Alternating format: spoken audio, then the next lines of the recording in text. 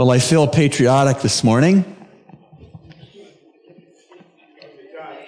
Thank you. I do too. And when I see the pictures of New York City, I love the winter in the Bahamas. I brought something with me. It's my dog Yankee's lead. And you're going to see a picture of Yankee here in a moment. Yankee is a standard poodle, 65 pounds of love and intelligence. And we take him on walks with this lead. And I'm going to tell you a story about Yankee and this lead a little later, so stay tuned, as they say in television. Romans chapter 10 ended with a word picture of God stretching out his hands to disinterested and disobedient Israel as a nation. And if you go with me to Romans chapter 10, I want to show you that in verse 21, that's exactly how the chapter ended. Romans 10:21. But as for Israel, he says, all the day long I have stretched out my hands to a disobedient and an obstinate people. The Jews back in the time of the New Testament were disobedient to God. They were obstinate to God. They were disinterested and rejecting of God's Son, the Messiah, Yeshua, Jesus. And those loving and divine hands of God, figuratively, were being offered to the Jews to grant them grace, salvation through Jesus Christ. It would be like when I want to take Yankee for a walk and I call him. And I ask him to come. We're going to go for a walk. And if he wants to be obstinate and disobedient, he won't respond to that. The nation of Israel was disobedient in the time of the New Testament and spiritually stubborn. And the Jews leaned away from the Lord's invitation to salvation. And instead they clung to a rejecting disbelief of the Messiah God had promised to them in the world. Of course, the Jewish nation back then had innumerable opportunities to hear the gospel. All of the Old Testament prophets had been sent to them by God to announce Messiah's work. John the Baptist had preached the truth to them. Repent, for the kingdom of heaven is at hand. And the kingdom of heaven was at hand because the king of the kingdom was on earth. 30 years in obscurity in a backwater town called Nazareth, but he was on earth, and he was going to emerge on the banks of the River Jordan to start a public ministry that would culminate in the cross and the empty sepulcher. Oh yes, the Jews had innumerable opportunities to embrace and respond to God's provided Savior, the Lord Jesus Christ. Jesus himself, for 3.5 years, had publicly, with notoriety, moved among them, preaching and healing and doing miracles and even raising their dead and teaching with authority. Oh yes, they had many opportunities. And plus, after the crucifixion, after the resurrection, after the ascension, on the day of Pentecost, God sent the Holy Spirit that believers like us would not be left as orphans when Christ was at the Father's right hand. And those eyewitnesses, those apostles, those eyewitnesses of the resurrected Christ were used of God, many of them, to write the New Testament scriptures in the power and under the inspiration of the Holy Spirit. Oh yes, the Jews of the New Testament times and the Jews since have had ample opportunities to respond to God's love and Savior, but they declined. When I called Yankee for a walk, sometimes he bounds toward me, and other times he declines for his own reasons. The Jewish nation had the necessary background knowledge of the true God, and the Jewish nation had the God-given intellect to grasp the simple gospel message of salvation by grace through faith in Jesus. But they pulled away. That's the other thing Yankee does. When I get him on this leash, sometime when I go walking, he has a mind of his own and he pulls against me, and it's him walking me. The Jews remained apart from the loving Heavenly Father, although his arms were outstretched to receive them, but they did not run into those arms. They pulled away. And the question became for the first readers of the book of Romans. The question became, will the Lord reject every single Jew? Is God done with the Jewish nation carte blanche? Will he reject every single Jew? Or put another way, has the Lord totally rejected the nation of Israel? Has he written them off? Has he replaced them with the church? These are all questions that this sermon will answer. These are all questions that are addressed by Romans chapter 11, verses 1 to 10. And before we dive into those verses, let me just say that in these verses, the Holy Spirit argues through Paul, the human writer, that God is not through with the Jews. That the Lord has not written off all of his chosen people. That God has not dropped the nation of Israel in order to pick up the church. Not at all. And there are three evidences for God not totally rejecting Israel that are given in Romans 11, verses 1 through 10. We're going to see them. Let me overview the three right now. Number one, the conversion of Paul. Number two, the chosen remnant. And number three, the condition of Israel. All of these things presented in this passage argue as evidence that God has not totally rejected his people, the Jews. So let's consider these one by one. First, the conversion of Paul argues that the Lord has not totally rejected the nation of Israel. The conversion of Paul argues that the Lord has not totally rejected the nation of Israel. See this with me in Romans 11:1.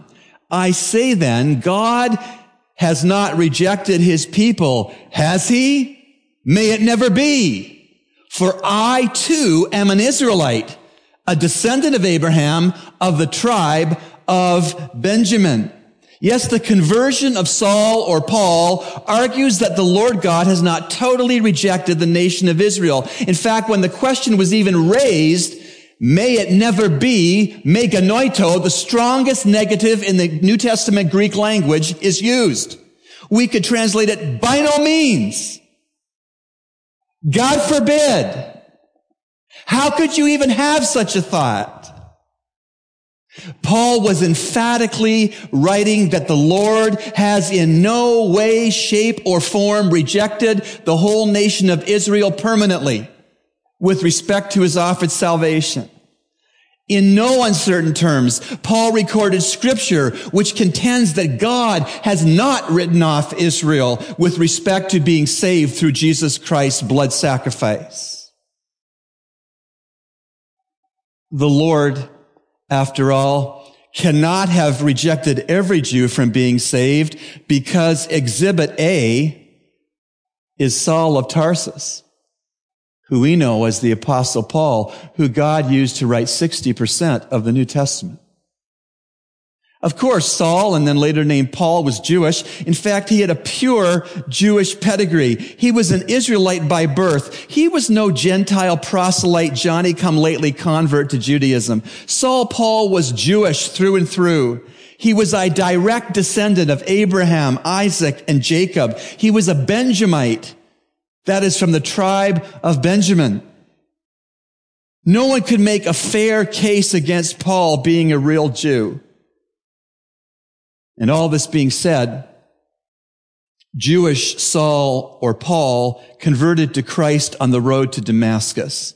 He believed in God's Son and thereby ran into God's outstretched and accepting hands for salvation. If you hold your places in Romans and go with me to Philippians, Galatians, Ephesians, Philippians, I want to show you Paul's religious resume. Philippians chapter 3, starting at verse 1. Paul is writing under inspiration to the church at Philippi, and he says in Philippians 3, verse 1, "Finally, my brethren, rejoice in the Lord. To write the same things again is no trouble to me, and it is a safeguard for you. Beware of the dogs, beware of the evil workers, beware of the false circumcision, for we are the true circumcision," that is Jews. "We are the true circumcision who worship in the Spirit of God and glory in Christ Jesus and put no confidence in the flesh." Now, as we read on, you'll see all the reasons he might have had to place confidence in his Jewish flesh. Here's his resume. Verse 4. Although I myself might have confidence even in the flesh, if anyone else has a mind to put confidence in the flesh, I far more. Circumcised the 8th day, of the nation of Israel, of the tribe of Benjamin, a Hebrew of Hebrews, as to the law, a Pharisee, as to zeal, a persecutor of the church, as to righteousness, which is in the law, found blameless. But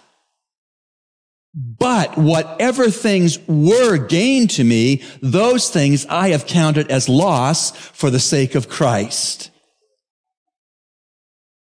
We need to realize, when Paul went through his religious pedigree and his resume, we need to realize that being of the tribe of Benjamin had come to have an especially respected and favored viewpoint with the other 11 tribes of the Jews. And here's how it happened. After the death of King Solomon, the united kingdom of the 12 total tribes of Israel split, never to be recovered. They split 10-2. The 10 northern tribes, we call them Israel, went into Assyrian captivity because of their idolatry, and they have never emerged in a discernible way since. People in those 10 tribes who are Jews, descendants of those 10 tribes, do not know who their forefathers are because God's judgment was so severe on those 10 idolatrous tribes of Israel. We call Israel. They went into Assyrian captivity, and they came out without an ethnic national identity as tribes ever again. That's how serious idolatry is to God. Have idols in your hearts? Idols in your homes? Do we have idols in our country? God hates idolatry. But Paul makes the point that he was of the tribe of Benjamin, one of the esteemed southern tribes. It split 10-2, 10 to the north, 2 tribes to the south. We call the 2 tribes that went to the south Judah, because the 2 tribes that went to the south were the tribe of Benjamin and the tribe of Judah. But they are called Judah, the 2 tribes. And Paul's saying, I'm a descendant of Benjamin, one of the 2 tribes that didn't go north in idolatry. So these 2 tribes of Judah and Benjamin, that we call summary in a way Judah, they formed the southern kingdom, which became simply known as Judah. And because the tribe of Benjamin remained true to the Lord, and because the tribe of Benjamin aligned with the tribe of Judah, making a southern kingdom viable, Benjaminites, like Paul, came to be highly respected within Israel. The Jewish peer group of the Benjaminites thought highly of them, and they thought highly of Saul because he was a Benjamite. But there were some other noteworthy Benjamites, well-esteemed Jews who came from the same tribe of Benjamin. The first king of Israel, Saul, his son Jonathan, the national heroine, Queen Esther, her cousin Mordecai, to name just a few of the Jews who were Benjamites. And all this being said, when Paul listed Benjamite on his religious resume, any self-respecting Jew thought something like this: oh, cream of the cream. Oh, Ivy League. Oh, descendant of the Pilgrims. Oh, descendant of the nation builders. You get the idea. And so Paul cited himself as being saved by Jesus Christ. Paul put himself forward as Exhibit A proof that God has not written off all Jews with respect to his great salvation. So Paul was saved as we have been saved, the same way. And Paul was a Jew by birth, and Paul was from an honored Jewish tribe, and Paul was very well trained as a Pharisee. He was a religious leader of the Jews that got saved. But that's not all. God's mercy was so large that God even saved Paul, Saul, later called Paul, despite the fact he formerly hated Christians, detested followers of Jesus, persecuted Christians, and was on his way to Damascus to kill Christians. Yet God saved him. You cannot be here in the sound of my voice and have sinned too much or too severely for God to pardon you in Christ. There is no sin that any one of you has committed that God says, that's too big. I can't cleanse that. There's no sin that any of you have committed that God will say, I won't forgive that. You see, the unpardonable sin, let me quickly say, the unpardonable sin in the context of Matthew is to ascribe to the miracle works of Jesus Christ you physically see done before your eyes when he was on earth, and ascribe that power that's undeniable to Satan. That's the unpardonable sin. That's it. We cannot repeat the unpardonable sin because Jesus isn't physically, visibly present doing miracles, and we say that's Satan's power he's doing it by. There is, however, one unpardonable sin. It's going to your grave having rejected Christ. That's unpardonable. There's no second chance. There's no purgatory. Okay, so let's set that aside. Let's make that plain. So this Christian church hating, detesting, persecuting, murdering Saul, who became Paul, God's grace reached out the hand and saved him, made him new, gave him a new name, Paul. He became the apostle of God to the Gentiles. God used him to write 60% of the New Testament. There's nothing that you can do that would preclude God from saving you, cleansing you, making you new, and using you for his glory. And so this Paul was justified by faith in Christ, even as we have been as believers. And we've been justified in his finished work. And Paul was a pure Jew of the tribe of Benjamin, no less. And Paul once hated Jesus and persecuted Jesus' followers. But that's not even all. The Lord called and saved Paul so he would be his very special anointed missionary to the Gentiles. Wow. We've got this pedigree. We've got this superstar Jew of the tribe of Benjamin, trained as a Pharisee at Gamaliel's feet. I mean, top dog, Ivy League, nation builder. And God saves him, makes him new, gives him a new name, Paul, and says, you are going to be the one I send to take the gospel to the Gentiles. Gentiles were known as dogs by Jews, and not little pretty dogs like my dog. Mangy dogs, diseased dogs, aggressive dogs, starving dogs, dogs that would eat you if you had an inability to run away from them. God says, Paul, welcome to my family. You're clean of your sins. Now go take the same message that I cleansed you to people that you used to think are dogs. God want you to take the gospel to somebody you've written off. She'll never believe. Him? He's heard it before. God's sending you someplace that you may not be inclined to go.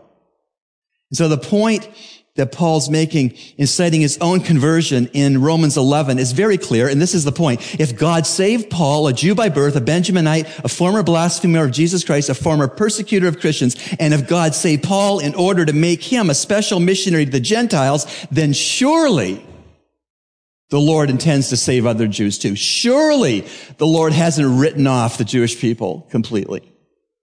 That's the first evidence that he hasn't. The second evidence that God hasn't totally rejected Israel is the chosen remnant.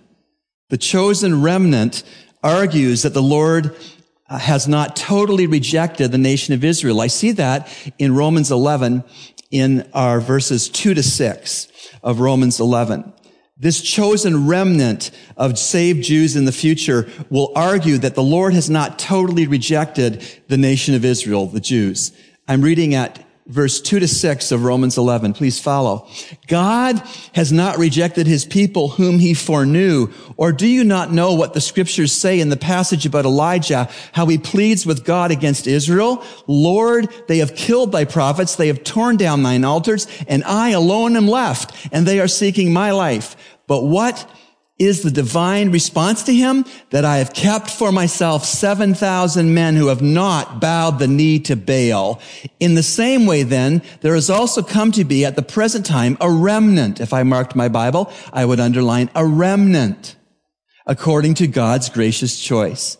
But if it is by grace, it is no longer on the basis of works.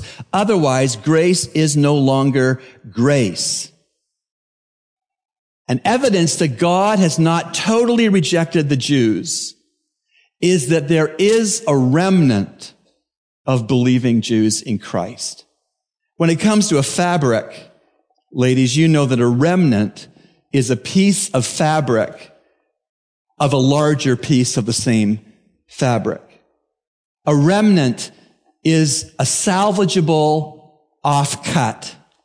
A remnant is something that is made useful that was once thought to be useless. In verse 2, the verb is foreknew. Verse 2, and God has not rejected his people whom he foreknew. This Greek word for to foreknow means far more than knowing ahead of time what would happen. It means to love ahead of time. When we learned that we were going to be able to adopt a baby boy, we loved him before he was born. When we met him, it just confirmed and grew the love we already had for him. In verse 2, the verb foreknew means far more than to know ahead of time. It means to love ahead of time. And before the nation of Israel ever was a nation, the Lord loved the nation that he would bring into being through Abraham. And in verses 2 to 4 of this passage, Paul reminds the original Jewish readers of the book of Romans about some of their national history. He takes them back to the spiritually dark days of Israel when the prophet Elijah was the prophetic voice of God. It was a time not unlike the time we are living in the Bahamas. A vile time, a violent time, an idolatrous time. And actually, the idolatry was actually led by evil King Ahab, the king of Israel, and his pagan and despicable and evil wife, Queen Jezebel. And at that time, nearly all of the nation of Israel had rejected the Lord in favor of bowing the knee to the false god Baal. And under King Ahab and Jezebel's evil leadership, babies were sacrificed alive on altars, like they do in America since Roe v. Wade. 42-year anniversary of Roe v. Wade that legalized abortion in America. 58.5 million American babies have been aborted. 58.5 million babies in America have been aborted. Evil. And the president celebrates Planned Parenthood and the 42nd anniversary of Roe versus Wade. 58 million babies sacrificed alive on the altar to self-indulgence and convenience. God help America. We need to pray for the Bahamas Godparent Center, Rhonda and Jeff Darville's ministry, to bring healing and hope to those that are considering abortion right here in this country or have suffered the trauma of having an abortion, and how do they go on from there? What a discouraging time it must have been back in that time in Israel's history when King Ahab and Queen Jezebel were wreaking havoc with idolatry to the prophets of Baal and the idol called Baal. And that prophet Elijah was so discouraged to the point of being depressed, to the point of being suicidal, that he was the only person left that feared God and bowed down to God. And God said, excuse me, I have 7,000 people who don't bow the knee to Baal. It's not just you. Maybe you think you're the only Christian who stands for the word of God where you work. Are you right? Maybe you think you're the only Christian who stands on the principles of Scripture, the morality of Scripture on your street, in your neighborhood. Are you right? And if you are right, are you still going to stand on the principles and morality of Scripture? Elijah says, take my life. I'm the last one left, God. God says, I'm not going to take your life. There's 7,000 that I preserve that haven't bowed the knee to Baal. So get over your pity party and get serving me.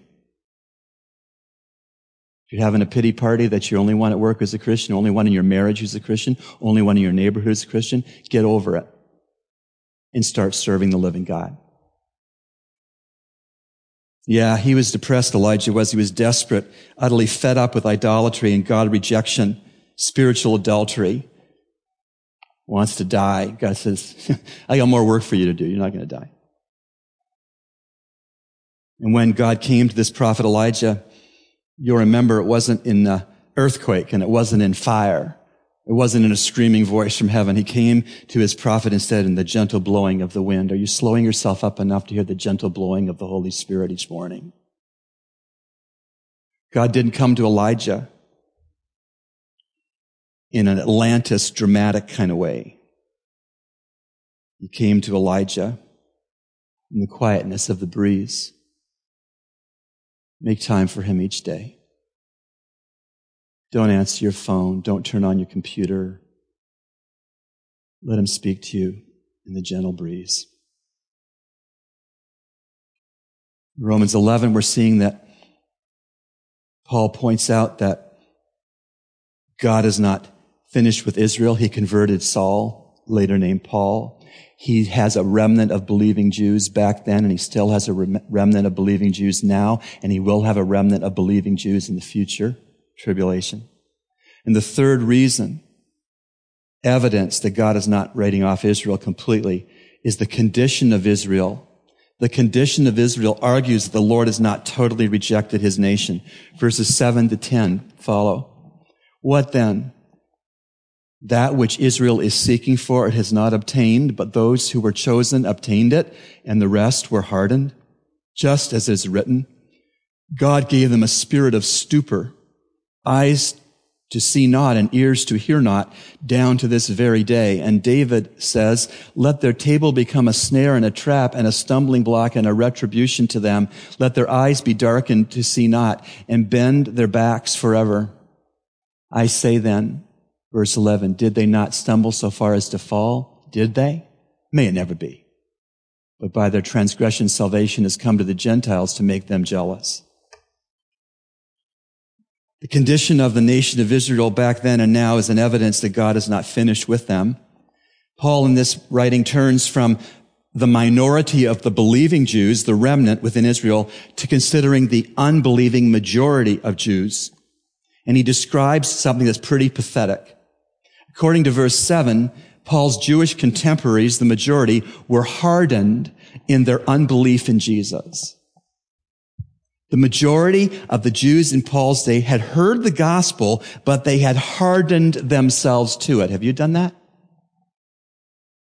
Put up a wall about the message that Jesus died for you and rose from the dead?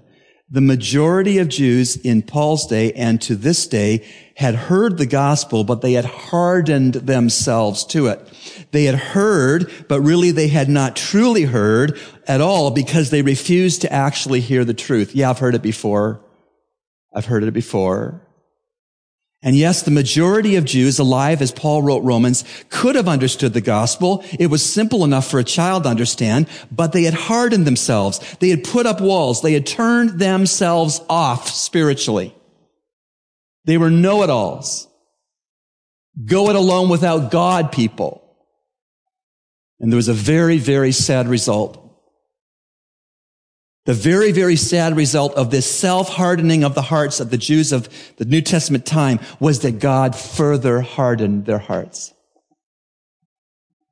You choose to harden your heart against God and his will for your life, he may come to the point in judgment to further harden your heart toward him. That's a bad place to be. The Jews who have rejected Jesus Christ, God in judgment has further hardened their heart temporarily. He's not finished with the whole nation forever.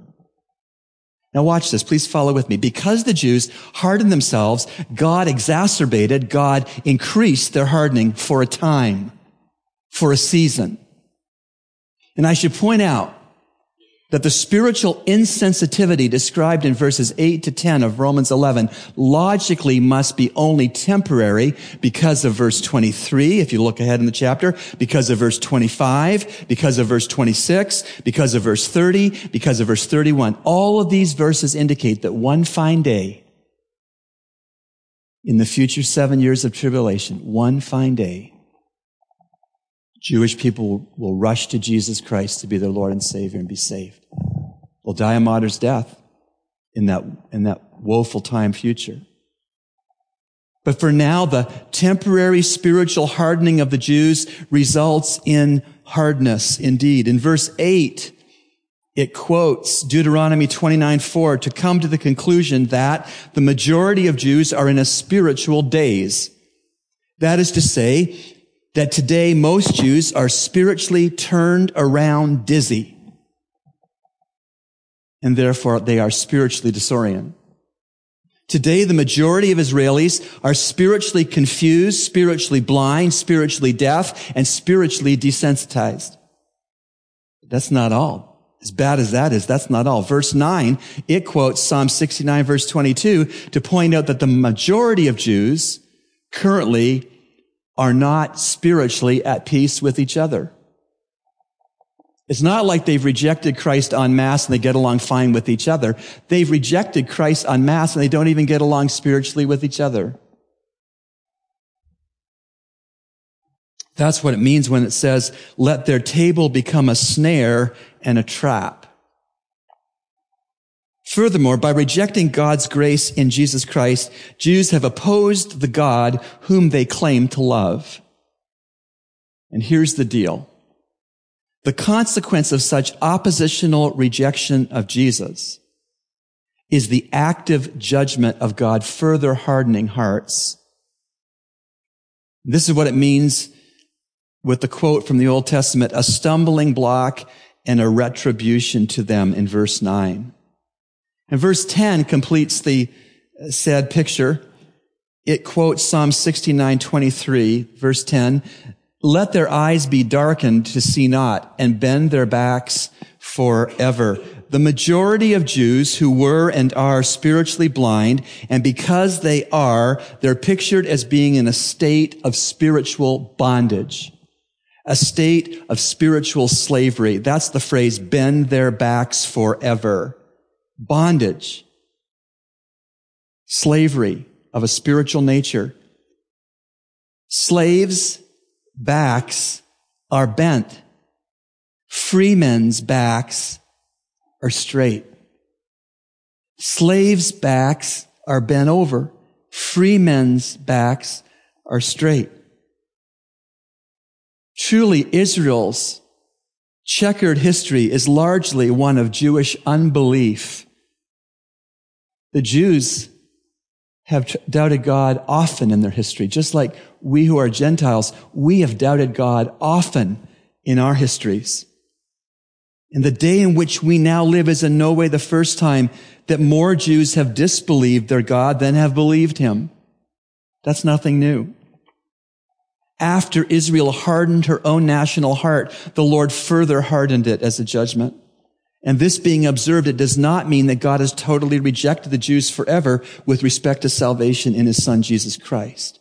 Because one day, after we're raptured out of here in the twinkling of an eye, and the judgments of the tribulation for 7 years on earth proceed, one day, large numbers of Jewish people will flock to Jesus and his finished work on the cross in faith and be saved just the way that you and I are saved in this church age. At least 144,000 Jews will be saved in the tribulation. Those aren't Jehovah's Witnesses. Those are saved Jews in the tribulation. 12,000 from each of the 12 tribes. Oh, so the 10 tribes who don't know who their daddies are, well, no, in the tribulation, they'll know all 12 tribes of Israel will have 12,000 Jewish converts in the tribulation for a total of 144,000 saved Jews in the tribulation. God isn't finished with Israel. God saved Paul. God is saving a remnant of Jews today and will save a remnant of Jews in the tribulation.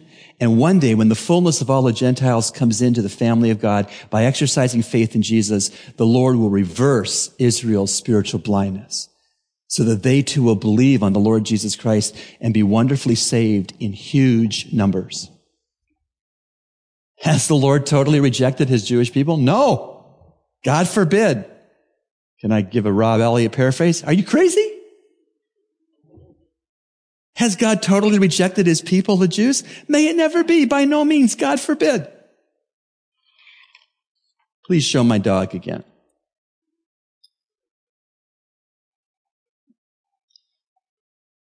There's Yankee. So sometimes when I'm walking my dog and he incessantly pulls against me and I'm tired, when it gets to be enough for me, I let the dog off leash and I let him run. Now sometimes Yankee chooses to run away from me far enough that I don't see him. Kind of makes me nervous. But what if Yankee went missing for days after I did that? If that happens, I'll tell you one thing I don't do. I don't sell his food and water bowls. I don't give away his crate and bedding. I don't give to somebody else his flea and tick medication and his heartworm meds. Instead, looking for him, everywhere I go, I take this lead and I call his name. Yankee! Yankee! Yankee! Because I'm expecting and I'm wanting him to appear from behind a building or backyard or come bounding out to me with that beautiful face that I can get down like a baseball bat catcher and just love him, tell him how glad I am to see him, reach out my arms to him, put him on leash, and take him home. Deep down, I believe that my dog's coming back to me. And deep down in the heart of God, who knows everything, he believes and wants his nation of Israel to come back to him through Christ. God's rejection of Israel is partial and it's only temporary. Dear Heavenly Father, we thank you for the lessons we've learned about you and your love through what the verses have shown us about your people, the Jews. Lord, thank you that you are an unconditionally loving Lord, that your love cannot be stopped by anyone or anything, including we ourselves, that your covenants still stand, and that you don't break your promises. Help us, Lord, to love Jewish people that we have in our lives enough to share the truth about Jesus with them in love and prayer. And help us also to love the Gentile people in our lives that need Christ enough that they would also come to Christ in salvation. Thank you, Lord, for the holy hush you've provided as your Bible was preached. May it not be just an academic, I'm getting smarter exercise, but may it be, I'm getting to be more like Christ exercise. And we pray this in Jesus' name and for Jesus' sake. Amen.